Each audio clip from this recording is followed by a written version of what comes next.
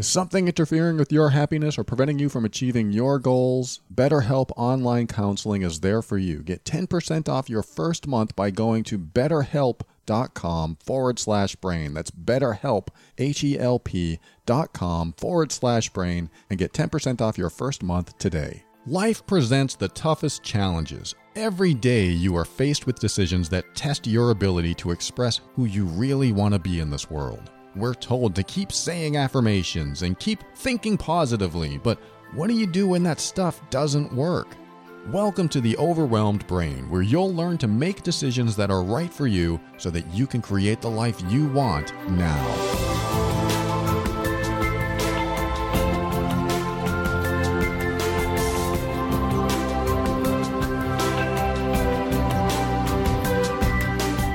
Hello and welcome to the show. My name is Paul Coliani and I'm here to help you increase your emotional intelligence so that you can avoid dysfunction, handle toxic situations with grace and ease, and show up as your authentic self. Everything I talk about on this show is my personal opinion and is meant for informational and educational purposes only. Always consult a medical or psychological professional before making any changes that could affect your physical or mental health. I have an interesting topic. At least in this first segment. I don't know how long it will go if I'm going to talk about the entire show, but I get a lot of emails, or quite a number of emails, about relationships. And that's when I decided to create Love and Abuse, my other podcast, last year. I decided, there's so many questions that come in about relationships because we're all in relationships of some sort, even if we're alone right now, which a lot of us are. But we're all in relationships of some sort. We have family, we have friends, and the relationships that I talk about over on Love and Abuse are the more difficult ones.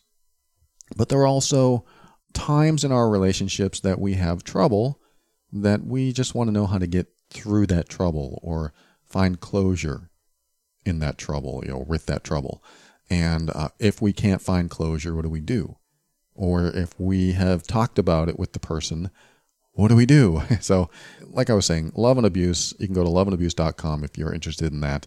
But the reason I bring that up is because I've received a lot of emails over the years on relationships, like I've said, and there's a common theme when it comes to getting emails from someone who is younger. And I'm talking about in their teens and 20s. When I get a relationship email from someone in their teens and 20s, there's always a common theme. And it's also prevalent in certain people that are older as well. But the common theme that keeps coming up for me or in these emails is the comment, I haven't found the right person yet. And every time I get into a relationship, it fails. I'm worried that I'll never find anyone. And I see my friends or my family getting into these relationships, these long-term relationships, and they're all happy. But I keep getting these fails. I keep getting these relationships that are toxic or they don't last. And then they think, is it me? Am I doing something wrong? And I was the same way in my 20s. I get into a relationship and then it would fail. And then I would cry or get depressed and think that the world was ending and I would never find happiness. So my first comment about this is that if you're in your teens or 20s and you're trying to get into a relationship, a good relationship, a long-term relationship, be lenient on yourself and be lenient on the idea that you're also still very, very young. And I don't mean to say that you're childish or immature. It's not that at all. I mean, some people are. It's not that at all. What I'm trying to say is that because you're at an age where you're still learning about the world. Even though some people think that they know about the world, you're still learning about the world, especially other people. In fact, you may know a lot about the world, but you know very little about other people. I'm not talking about everyone. I'm not trying to insult anyone here, but it is true. Even when you get in your 40s and 50s, you still have a problem trying to figure out certain people because everyone shows up the way they show up, and it's not like you. Sometimes it's like you, very rarely you can find someone that's like you, but most of the time, most people aren't like you, at least in most respects. And because of that, you will discover differences that you will either like or not like. And so when you're in your teens and your 20s and you are trying to get into a romantic relationship and you find someone that is the perfect person, and then a month later you break up, you're thinking, what the heck just happened? I don't know. How come I can't keep a relationship? Why is this failing? What am I doing wrong? Is it me? It's not you. It's not them. It's what happens when you're in your teens and 20s. I hate to tell you that. And this doesn't happen to everyone. Some people find the love of their lives in high school and they stay with them for the rest of their lives. That happens. And that's good luck and good fortune. And when it happens and they're happy, that is rare. I can only think of one friend in my life when I went to high school or two friends, they got together and they're still together today. They seem happy. But how often does that happen? And so what I'm saying here right now is when you meet someone in your teens and 20s, if you're listening right now and you're in this age range and you're looking for a relationship, remember that you are pretty much in an experimental stage. You're in the discovery stage. You are in the figuring things out stage. And the chance of getting a healthy long-term relationship, the chances are slim. That sounds so depressing. I know. And hear me out. Because when you're at that age, because you don't know everything that you can run into with someone else, meaning you don't know everyone else's nuances, you don't know all of their behaviors or their quirks or even their addictions, their vices, their bad habits. You don't know any of this stuff. And you don't know how they treat other people or how they were treated when they were younger. They may share it with you, but you end up finding out how they were treated by the way they treat you eventually. There's usually a correlation there, but it doesn't come out until a month or two after you start settling into the relationship, or sometimes longer, but you have to start settling into the relationship to find out their true selves. The problem is we can get sucked into a relationship so deeply that when we find out, we're already in love. We're already committed to that person, and we don't want to lose that person, and we love what we're getting from that person and the way we feel and the experiences that we're sharing. Yet sometimes we find stuff out about them or the way they treat us that make us feel bad, or it hurts. Where is the love? Where's the emotional connection? And we're not getting it. Or how come they're not treating me well? How come they're talking to those other people that they know hurts me? If you're a woman with a man and the man's talking to other women in a way that's flirty and you're looking at that going, wow, that hurts. And I'm feeling jealous and I'm feeling insulted. And what do I do now? If you're in your teens and 20s, I'm afraid that this can happen more often than when you're older. Now, it does happen when you're older. It happens at any age. But it sure seems like the younger you are, the more experimental your relationships are. And I'm only telling you this not as a depressing fact of life. I'm telling you actually to give you some optimism about the future. Because when you're in a relationship that young, you have to remember that the relationship is either going to evolve into something better or it's going to devolve and you're going to figure out that it's not right for you. The trick is to be very aware of yourself and how much you've committed to someone, regardless of the nuances and unhealthy behaviors that you see. And this is where people get stuck. I think when we're young, we commit to things before we know how unhealthy they are. I mean, that's probably not the best way to put it. Let's put it this way.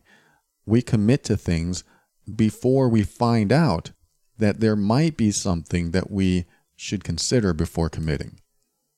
Because when we're younger, we commit, we go all in. A lot of us did. We went all in to the relationship because it felt so good and we wanted this feeling all the time. So when we're young, we jump into these things head first, and then a few months later, we're in this relationship that's not working out or has unhealthy components to it. And so it's harder to get out of that type of relationship when we discover these unhealthy components because we're so committed to it and we're so reliant on this other person for our happiness and so many other things. We've integrated them into our lives and made them part of our identity. When I talk about me, it's always me and this other person. When I talk about this other person, it's always this other person that is associated to me. There's an interlinking and definitely a combining of identities. And what that means is it's not just that person exists and I'm spending time with that person. It's that person is a part of me now. And when I talk about my life, that person is in my descriptions, in my stories. And they become very integrated in our lives.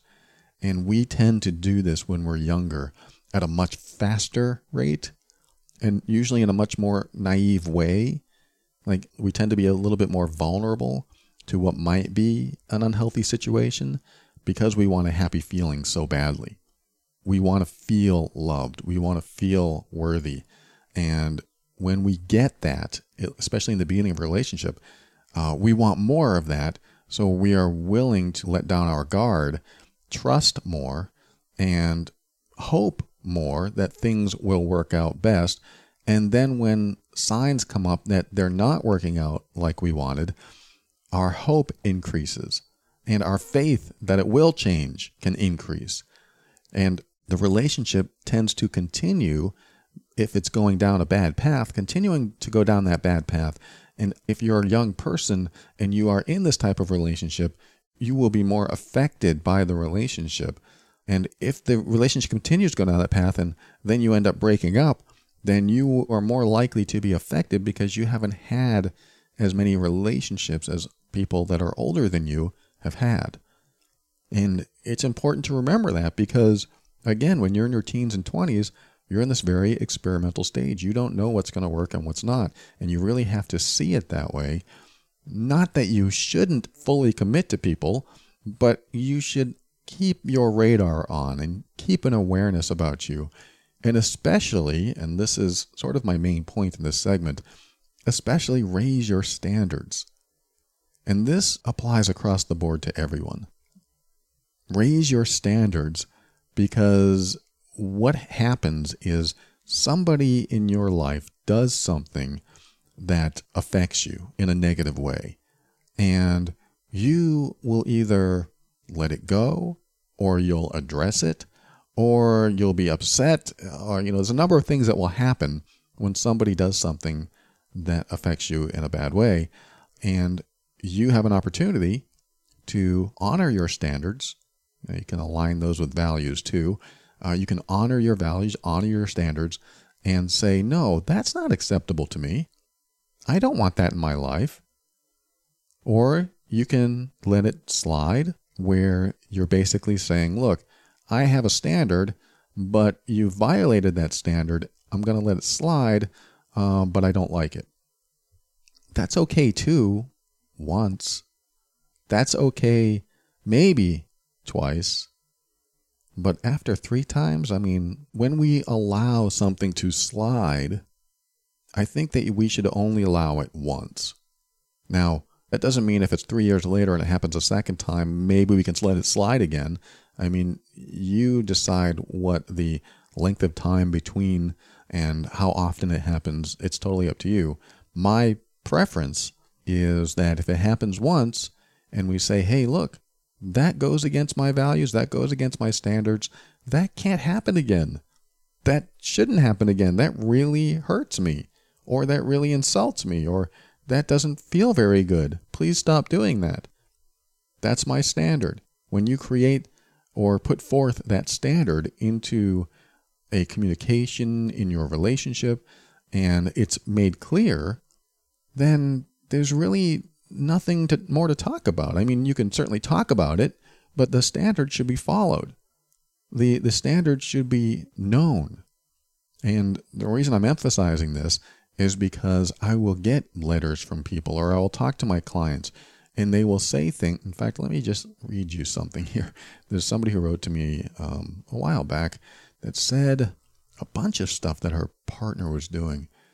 She said that he was disappearing at night. A female friend greeted him with a kiss on the lips and hung out on him all night. And he was changing his ex's names in his phone. His phone was somehow shutting off, so he says, so she couldn't get a hold of him. He introduced her to his friends as a friend. And the list, she goes on, is endless. And she's embarrassed and ashamed. She gave him so many chances. And so she goes on and says a lot more stuff. I mean, she really does go on and on. And it's hard because I'm reading all this stuff. And anyone that says, well, wait a minute, he disappears at night, shouldn't that be something that needs to stop right away, or at least talk about? And that would be a standard.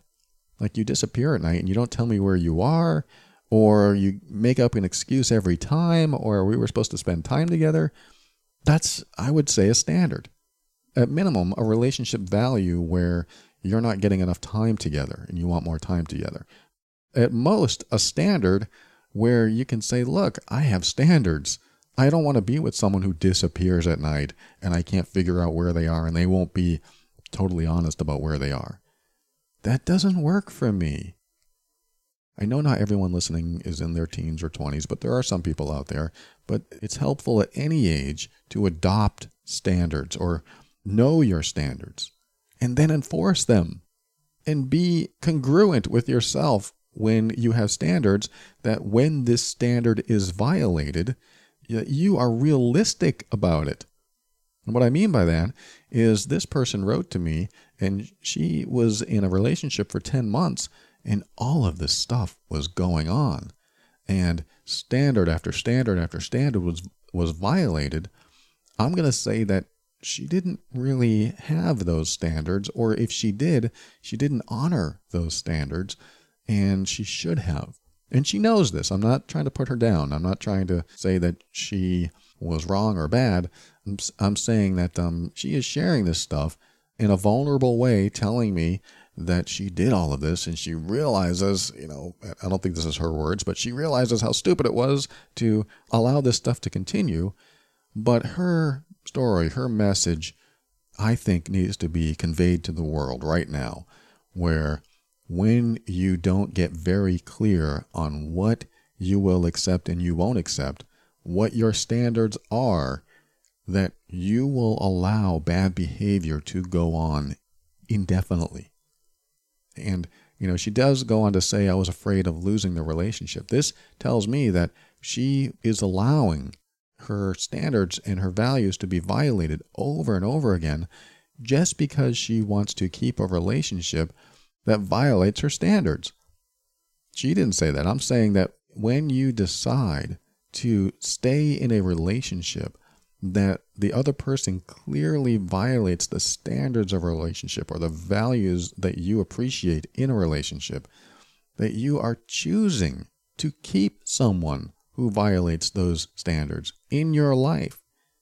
So there's some responsibility here for sure, because when you choose to keep someone who violates your standards, you can no longer blame them for doing it. They've already shown their cards. They already show you who they are, which means you now have a choice to allow them to stay in your life or not.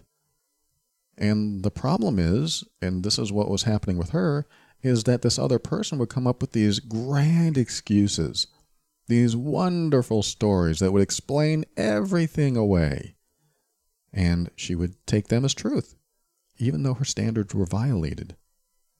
And this is where it gets tricky, because what do we do when we're in that in-between stage of, well, that person violated my standards, but they do have this story that seems to fit? Here's my advice when it comes to this. The story doesn't matter. The standard does. The story doesn't matter. It doesn't. I mean, they're going to tell you, somebody who's really trying to pull the wool over your eyes, they're going to tell you anything that you want to hear just to get past the moment where the spotlight is on them. They're going to tell you anything. And it could be true. I'm not saying that everything they say is a lie. Some people do have truthful stories, but it doesn't matter. That's not the problem. The problem is the standard. The standard got violated. Don't even let it get to the story stage at this point, at least in your mind. You have to stop at the standard part. So you have a standard. For example, your standard is, hey, I want to spend time with you at night, but you're gone every night, and I don't know you're leaving, and you only tell me later or tomorrow where you were. I don't like that. It's not part of my standards. It doesn't make me feel very good being in a relationship with someone where I don't know where they disappear to. So I have a standard where I don't want to be with someone who simply disappears, doesn't keep in touch, and then makes up some story every time we're back together. So that's my standard. So you stopped at the standard, even though there's a story associated with why they violated that standard. But what you're doing is making it clear. You're setting a boundary. You're saying, this is a problem. I don't want it in my life. Now, what this does is present the other person with the opportunity to change their behavior or not. Because if they don't change their behavior and they repeat this violation, do you really want someone in your life that continues to repeatedly violate your standards? The answer is no. I'm going to answer it for you. You do not want someone in your life that continually violates your standards. And, I relate this to being younger and having relationships when you're younger. This is where we develop these standards. This is where we have an opportunity to say, you know what? I have standards. So you can't do this if you want to be with me. Period. It doesn't go beyond that. You can't do, yes, but I have this great excuse. I can tell you exactly what happened. That's fine. And that excuse may be legitimate, but you can't do this behavior while you're with me. Yeah, but the reason I did it, that's fine. I don't care about the reason. That's fine. From this point forward, you can't do this while you're with me. I don't want it in my life. I don't want it in my relationships. I have standards. Don't be afraid to have standards. Don't be afraid to stand up for yourself and honor yourself and know and enforce your boundaries and your values. And make sure that you're aware of your standards. Like this person says, okay, he disappeared at night. I talked about that to death. A female friend greeted him with a kiss on the lips, and she hung out on him, she said, and her hanging on him the entire night. So let's just say that in your life, friends of the opposite sex, if you're a heterosexual couple, friends of the opposite sex don't kiss your boyfriend or girlfriend. That sounds like a pretty decent standard to me. It may not work for everyone that's listening. Some people are polyamorous. Some people have really, really close friendships. Not up to me to judge. I'm just saying, in a typical relationship, someone that the other person could actually have a potential to be in a relationship kisses them on the lips. It could be a problem for most relationships. For me, it would be a problem if a guy came up and kissed my girlfriend on the lips and then they hung out together all night. Hello, I'm right here. That's a problem. I have standards, I have values, and you're violating that value or you're violating that standard. So I will not be able to accept that behavior in my life. So that might mean that, let's just say my girlfriend didn't have that standard. Let's just say that she was open and that's how she hung out with her friends. That's how it went. Then I have to come back to myself and question myself and ask, is this a person I want to keep in my life? Now that may be the most painful question ever because I don't want to lose this relationship. I don't want to lose a grand source of my happiness. I'm just kind of playing the role here. I don't want to be alone. I have so much invested in this relationship. I'm so committed. Why would I even bring that question up? It's not about that. It's not about that. That's what I would do to convince myself. It can't be about just breaking up. I need to talk about this. I need to get past this. I need to let her know that I'm upset about this. Well, I could do that, and that would certainly be a step in the right direction, but I also need to focus on what is right for me. What is my standard? What are my values in a relationship? What are my personal boundaries? That's really what it comes down to. What are my personal boundaries? And when you're younger, this is a great, great time to establish those because you need to be very clear of what you will and won't accept in your life at any age, but when you're younger, great time to establish it. And this is the conversation I would have with myself if my girlfriend did that. If I witnessed it and I didn't like it, which I wouldn't, I would ask myself, is this something I can live with? Is this type of behavior something I want in my life, in my relationship? And my answer would be no. I can't handle that. I wouldn't be able to handle that. And I would have to say, look, if that's your behavior and you don't plan on changing that behavior, I can't be with you. Because I need to be with someone who actually honors my standards, who actually values a relationship like I do. And yes, I would have to take a loss. I would have to make a sacrifice because I would lose someone that's so important to me just because I couldn't handle that. Now, does this mean that later on I would think about it and go, it's not as bad as I think it is? It could happen. My standards could change. Your standards could change. You could come to different levels of acceptance. You may have a perception of that type of behavior as totally non-threatening, and that's fine. As long as you don't feel threatened or carry an emotionally charged thought about it. And what I mean by that is an emotionally charged thought is when someone does something that you don't like and you're unable to get that feeling out of your body. And every time they bring it up or every time you see a reminder of what you don't like or hear a reminder or read a reminder of what you don't like, you get triggered. That emotional trigger rises up in you. Then that's what I mean is you're holding on to a negatively charged thought, so to speak. And whenever you have that thought, it creates a negative feeling inside of you. And if you're carrying that around, then you live a miserable, it's very miserable existence. I did this during my marriage. I did this through most of my relationships. It's a miserable, miserable feeling to be carrying around negatively charged thoughts. And those are the emotional triggers that are formed at the time that we haven't resolved yet. And so let's just say that I saw my girlfriend kissing a guy on the lips and they hung out together and it really bothered me, but I didn't want to say anything because I know she'll get mad and I know she'll just say, oh, come on, we're just friends. And so I hold it in. I stuff it way down and I hold on to it for years. And it's a negatively charged thought. And every time I think about it, every time I see her with another guy, even if they don't kiss or touch, it bothers me because that thought comes up. Or every time I see it on TV, like a friend kissing a friend, it would bother me. Or I saw it on the magazine or read about it in a blog article, whatever. It would bother me and it would become an emotional trigger. And in that moment, and who knows, it might last for hours, but in that moment, I feel bad. I feel angry. I feel hurt. And it repeats. That's post-traumatic stress. It continues to reappear in my life because of that recurring thought. So these negatively charged thoughts that we carry around with us, they started off as some event that we didn't resolve. And if you don't resolve it, you hold on to it. And again, life's pretty miserable because you keep getting triggered. And it's even worse when you have no outlet, no way to express or vent this trigger, and you just hold it in. And what ends up happening is that you compound this trigger that happens to you, you send it back, and you compound what's already in there. And what it ends up doing is causing your mind and body to depress.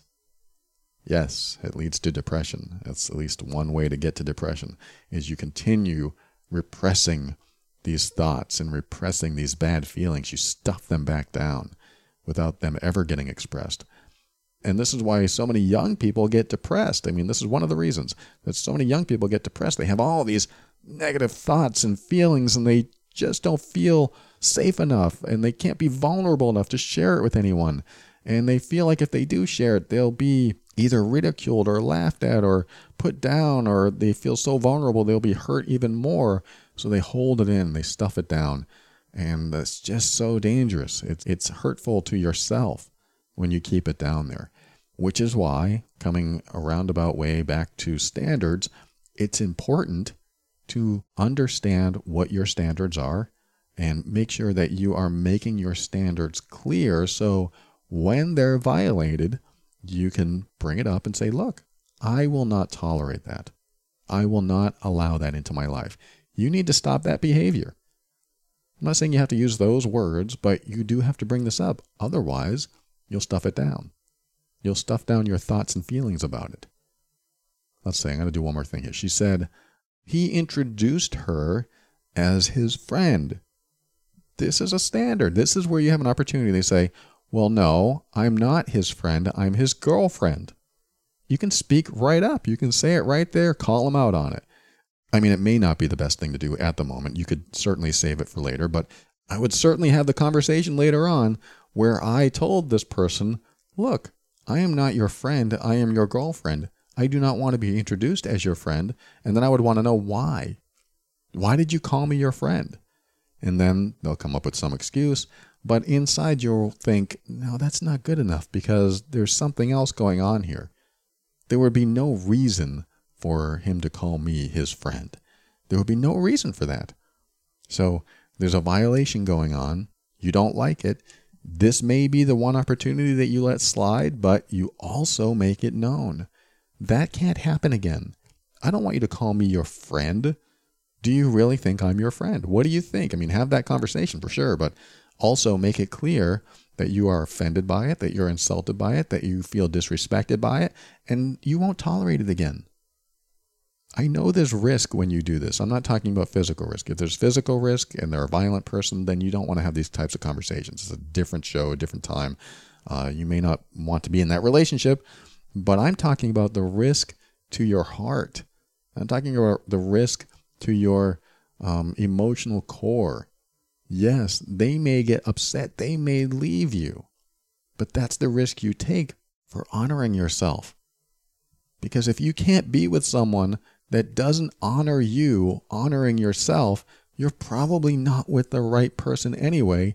And not only will your life be miserable from holding in all these negatively charged thoughts, but your life will be miserable because they keep doing behaviors that violate your standards. And you will just not be happy. And I don't want you to be that way. I want you to remember that, let me come back to talking to the young people. When you're young, yes, set those standards and also be aware and be okay that relationships aren't necessarily designed to last forever when you start off young. That sounds miserable. I know it does. But this should be a great opportunity for you to start things slow, go through the relationship slowly. Don't dive in head first and get married 3 months later. You want to take your time and get a feel for the other person because they're still trying to figure out life too. I mean, if they're in that age range, typically, the younger the person is, the less experience they have in life, in relationships, and they need everyone. I needed more experience as I went through my teens and 20s and even into my 30s. I needed to continue experiencing all the facets and nuances and technicalities of relationships because they were so complex, and I always dove in head first. I always committed from day one. I was on, I was there. I was totally infatuated. I was in love, and this was it. That was the person that was going to make me happy for the rest of my life. I'm never leaving. I'm totally loyal. And instead of taking it day by day and getting to know them and understand their nuances and understand their behaviors and making sure that they're treating me the way I want to be treated and making sure that they are not violating my relationship values and they are within a normal range of standards for me, I was totally risking my own emotional sanity because when you're in these types of relationships and you are committed full on, if they end up showing you any type of behavior that is unhealthy or hurtful to you, it's a lot easier to get out of a relationship that you took slowly and you kept a watchful eye on than one that you dove in head first and went all in. And again, I'm not saying that you necessarily shouldn't do that. Well, maybe I am. You probably shouldn't dive into a relationship that fast. It probably should take a few months. It should take some time before you go, this is the person I want to spend the rest of my life with. Just remember, teens and 20s, if you're in that age range, you're going to experience so much more life after your 20s, assuming you're healthy and everything goes well. And because of that, you have to remember that teens and 20s relationships have less of a chance of being the long-term perfect relationship for you than one you'll find later on in life. And I don't want that to be a depressing thought to you. I want it to be an enlightening thought to you. I want it to make you feel better, because this person who wrote to me, she was 24. She's probably like 25 or 26 now. She wrote to me when she was 24 years old, thinking that, oh my God, there's something wrong with me. No, there's not. There's nothing wrong with you. In fact, what you're experiencing, unfortunately, is perfectly normal for this age. You're just going to have to go through some trials and tribulations to figure out what works best for you. And after the experimental stage and the pushing the boundary stage of your early 20s and even into your 30s, you get into that point where you start to take relationships a little bit slower, and you realize, when I dive head first, I kind of get in trouble. So what I'm going to do is just take it slow, get to know them, and also, and this is the most important part, I've already said it several times, know your values, know your standards, know your criteria.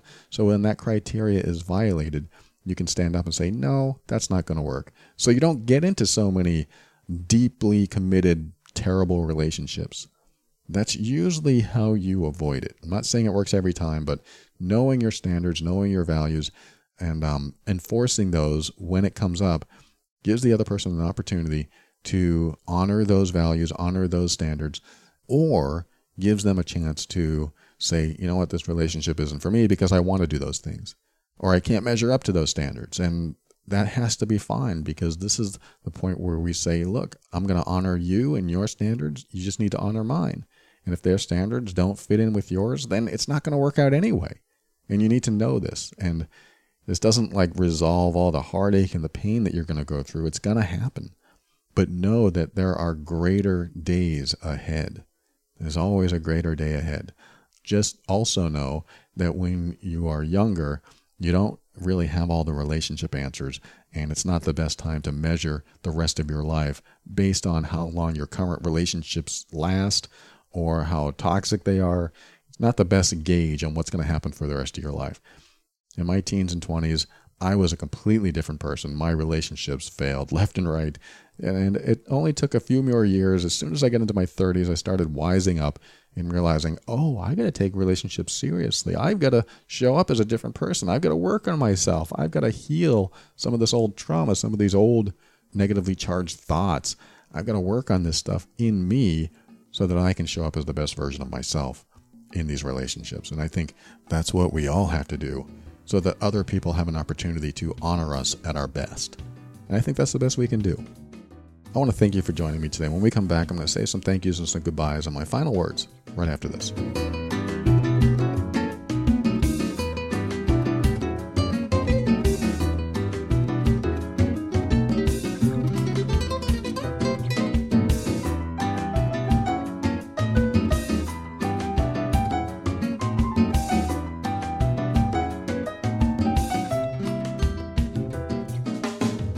I tell you what, there's no better time to talk about this service called BetterHelp.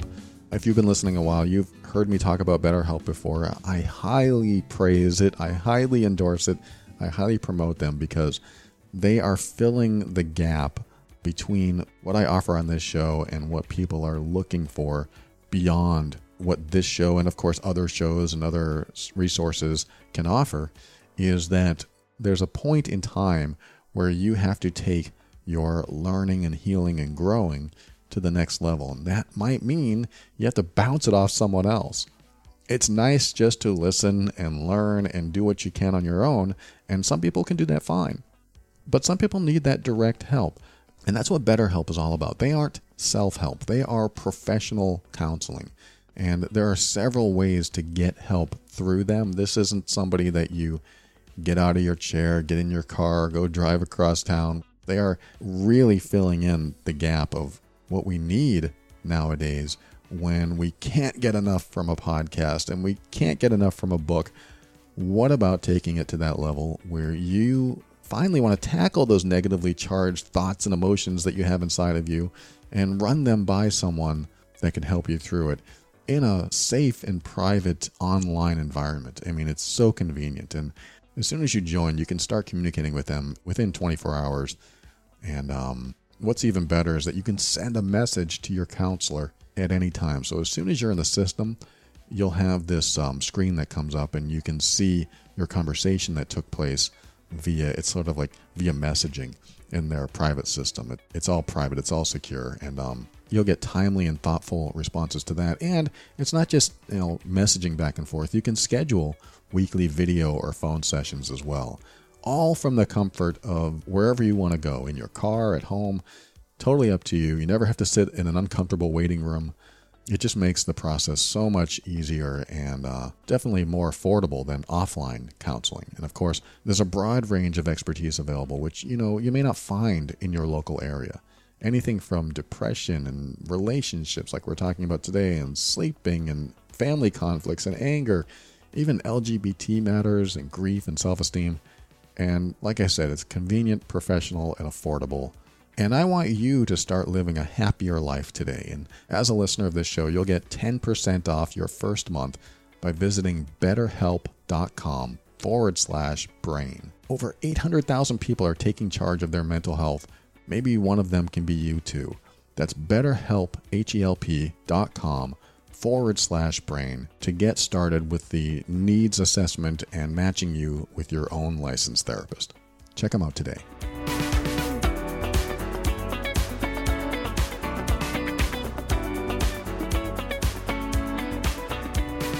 Thank you for listening to another episode of The Overwhelmed Brain. As a reminder, head over to betterhelp.com/brain and get 10% off your first month today. They'll help you figure out what's interfering with your happiness and preventing you from achieving your goals. BetterHelp, HELP.com/brain. And I want to thank iTunes reviewer Stale Eileen, something like that. They say, I struggle with a lot of the topics that are addressed. I'm finally letting go of the guilt I carried around for years. It made me realize how senseless it was and the damage it was causing me. It's just an amazing podcast. Give it a try. Thank you so much for that review. And I love seeing reviews where they say, I finally let go of something after all these years. I love those kind of reviews, and the people who write to me and say that too. Everyone that says something good like that makes me feel good. Not because, my ego's getting boosted. Nothing like that at all. I want to be in a world where people are happier and healthier because it makes me feel good to know that something you've been holding on to for a long time is finally gone. That is powerful. That is so heartwarming to hear. And I can relate to this. I used to hold on to stuff. And we were talking about negatively charged things. I used to hold on to things for so long. My entire marriage, I held on to these emotional triggers. And every time my wife did something to remind me of that, I would hold on to it. I wouldn't even express it. I would just stuff it back down. And to be able to experience the letting go, the healing, and the releasing of something that you've held on to that was not serving you, that felt bad inside of you, that is a tremendous feeling. That is something that you can't even explain to other people. It's just a release. You just feel this lift. So when I see reviews like this, that it's something I carried around for years, that just warms my heart, and I absolutely can relate to that. I've felt it before, and it is one of the best feelings ever. So I hope everyone listening to this show is able to release anything negative or learn something new about themselves or get into a new space in their life and their relationships so that they can live more peacefully and happily and healthily for the rest of their lives. And, there's always challenges. Challenges will come along, but also be prepared for those challenges. That's my goal. That's my hope for everyone listening to this show, for you to be able to get through life prepared for the challenges. And yes, it's nice to be able to get rid of this stuff that we've been holding on to for so long so that we are prepared for the challenges. And that's typically how it works. Once you process and heal and let go of some of the stuff that has been making you feel bad, you feel new and improved, and you are ready for new challenges because they aren't compounding onto the old challenges that you might still be holding on to. They're new, and they can be handled as such with new tools and new resources. So thank you to that iTunes reviewer, and thank you to anyone that reviews the show and sends me So many amazing messages saying that they're getting a lot of benefit. I hope you value the show. And the other people that value the show are, of course, the patron members over at patron.theoverwhelmedbrain.com. I want to thank you if you're in the patron program, because you are thanking me for the value that I provide on this show, and I am appreciative of that. And I recognize that what you are doing. It's especially nowadays, if you're still in the patron program and you're donating any amount of money to this show, it is an honor and amazing to me, especially during this time, because times are tough for a lot of people. This is the pandemic. And some people can afford it. Some people can't. Some people can be a part of something like that. Some people can't. And you are not required to do it. I just recognize those that are. And I want to acknowledge everyone in the patron program and thank you for your support of this show. It keeps this thing going. It allows me to continue this show.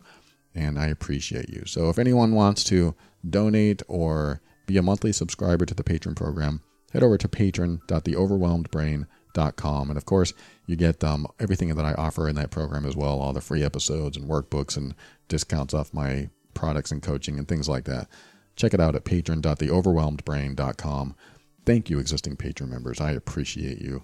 And of course, thank you to you. If you are a new listener or a continuing listener and you like what you hear and you do listen and you share the show with others, that means a lot to me too. I mean, it's just as meaningful to me, because the more you spread this show around the world, the more the world knows about it, and the more support, not only monetarily, but the more support the show gets overall. And if the show gets support and it's also a value to the world, guess what it does? I think it makes the world better. I'm not saying that, hey, my show is great and it makes the world better.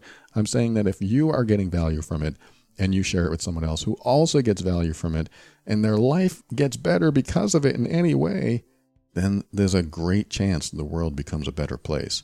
So that's why I appreciate everyone that shares this show and tells others about it, because it is also a way to show your support as well. And I'm just grateful for you too. And I mentioned earlier the Love and Abuse podcast. If you are in any type of relationship that is difficult, more difficult than it needs to be, and you can't figure out exactly what you're doing wrong or what's going on, maybe you need love and abuse. I mean, it centers around emotionally abusive relationships, but it also talks about controlling behavior, manipulative behavior, and behaviors that you really shouldn't see in a loving, healthy relationship. So it's important to find out perhaps if maybe your standards are being violated. I mean, if you're experiencing any type of difficulty in your relationship, head over to loveandabuse.com and find out if the relationship falls under any of those categories that I talk about over there. And finally, I'd like to thank Kevin MacLeod of Incompetech.com for some of the music transitions in today's episode of The Overwhelmed Brain. All right, for the last segment, the outro segment, I'm going to read you the last section of an email. I'm not going to give you the rest of the story. It's quite long, but this last section of an email, so I can give you an example of not only the standards, but also the question that comes with it, which is, this person wrote, she had relationship issues, and she said, he just doesn't know how to tell the truth. I told him he needs to stop lying and getting involved with women. If he's not even ready to be in a relationship, that it's not fair and that he's messing with these women's feelings and hearts. He hijacked the conversation and we started talking about commitment. Said that I think too black and white and that I need to consider the gray area. We've been having the same conversation since December. I told him that I was done and that I am out of it if he can't be all in. He wasn't convinced that it was over, and when he dropped me off at the airport, he told me to call him when I got home so we can continue talking about it. I said there's nothing left to say, but he still wasn't hearing me. I got home and I let him know that I got home safely, and then I blocked him. And now it's been a month, and I've been struggling to stay strong, but now I am wanting to send him an email for closure because I don't feel like I said everything I wanted to say. I feel like he thinks I walked away because of the lack of commitment when it's really about who he is as a person.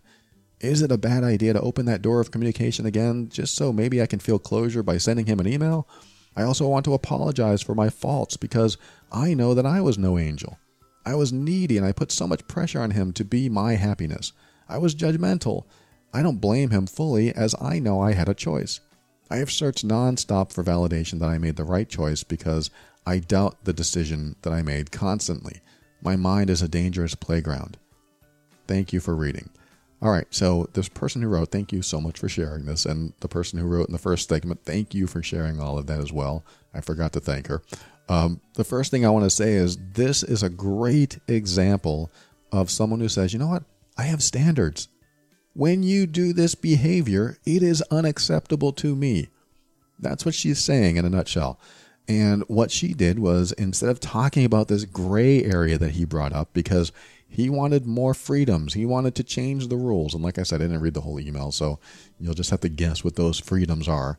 But from what I can tell, he wanted to be able to play the field a little bit, I guess. But she wanted a commitment, and he wasn't ready for one. So she decided, knowing that it would hurt emotionally, that she was going to say, you know what? You're either in a committed relationship or you're not. And I want commitment. That was her relationship value. That was her standard. And she wanted it that way. And she wasn't going to take any less, because when she got home, she blocked him. I mean, she sent a message saying, hey, I made it okay. And then she blocked him. And that was her right and her decision to do, because he wasn't going to meet her in that place. So kudos, because you stood up for yourself, even though you are about to face some painful times. And you're in those times in this email. You may not be there now because this email is kind of old, but you were in that pain at that time because you didn't experience the closure. You didn't experience what you wanted to say. And I just talked about that, maybe been last week, about not getting closure. Listen to that episode if you haven't already. But certainly this email is the epitome of, I have standards. If you can't honor those standards, I can't be with you. She did the right thing, because if she had continued, it would have been painful and it would have been miserable, and it wouldn't have worked out for her. It may have worked out great for him, but they are not on the same page. So this is the right thing for her to do. And so she said she blocked him, and now she's struggling. So this is something I'll address now. She wants to send him an email for closure because I don't feel like I said everything I wanted to say. I don't think you'll ever be able to say everything that you want to say. In fact, in a relationship like this, I would be very careful, because this person wants to continue a relationship without honoring your standards and trying to convince you to go outside your own standards, to violate your own standards. You have to be careful with people who try to convince you that you need to do something outside your standards, because what will end up happening is, let's just say that you emailed him and said, look, this is what I want to say, A, B, C, D, E, F, G, and you said it all, and you feel very good about it. First thing he's going to do is probably counter each one of those things and probably tell you why you're wrong, or convince you, or try to convince you why his way is better, just so he can get his way. I know I'm totally assuming, I'm totally guessing, but I go on the premise that if someone is willing to violate your standards and wants you to violate your own standards, they're probably going to be the type of person that continues to do that, because they've already shown who they are. So sending an email to someone just for you to get closure is going to open up a Pandora's box, because then he's going to reply, and then you're going to have a back and forth, and then maybe you'll have second thoughts, and maybe you'll get sucked into this relationship again, or maybe not, or maybe you'll just get angrier. I don't think it ever leads to closure. When you are dealing with someone who doesn't honor you, honoring yourself, I don't think closure exists. I hate to tell you that, because you want closure. You want to feel that sense of a finished project, closing a chapter in the book of life. But you can't get it with people who don't honor you, honoring yourself. You just need to remember that. And as sucky as that sounds, I don't think I've ever used that word, but as awful as that sounds, you have to accept it. Some people can't change. Hopefully he does. Hopefully he writes to you one day and says, look, I realize I was a jerk and I'm so sorry. And you were right to leave me. You were right to block me out of your life, because I would have kept hounding you and hassling you and wanting you to do things my way, because I wanted it the way I wanted it. And I wasn't honoring your values. And that was important to you, and I shouldn't have done that, and I'm sorry. Have a great life. Boy, we'll talk about the healthiest type of communication you can get from anyone. That would be a wonderful letter. Hardly ever happens, but it can. But he has to reach a new level in himself. He has to reach whatever realizations he needs to reach, but he has to do it on his own. Your letter to him probably won't help. I mean, again, it could, but I'm just working off the premise that he is not honoring your values or honoring your values. So that's why I tell you that. And you go on to say, I also want to apologize for my faults because I know I was no angel. I was needy and I put so much pressure on him to be my happiness. I was also judgmental. So let me comment on that. We all have our faults. We all have our weaknesses. We all do things that maybe we wanted to do differently. We think we should have done differently. So that's going to be normal for everything. And it's great when we have an opportunity to apologize. Hey, look, I was highly judgmental. I'm so sorry. I shouldn't have done that. That would be nice. However, I do have to ask you what your underlying reason is. And what I mean is, let's just say that you apologize for your faults. Are you hoping that he will accept your apology and say, you know what, I'm sorry too, and I shouldn't have done that? Because if that's the case, if you are apologizing, hoping that his heart will swell with empathy or sympathy, if you are trying to change him in any way so that he sees your side, he feels bad about what he did, then I would say don't apologize for that stuff. Not to him. I mean, yes, if you see him and you want to apologize, absolutely. If you want to send him a message or a letter, you can apologize and do that. But make sure you're doing it for the right reasons.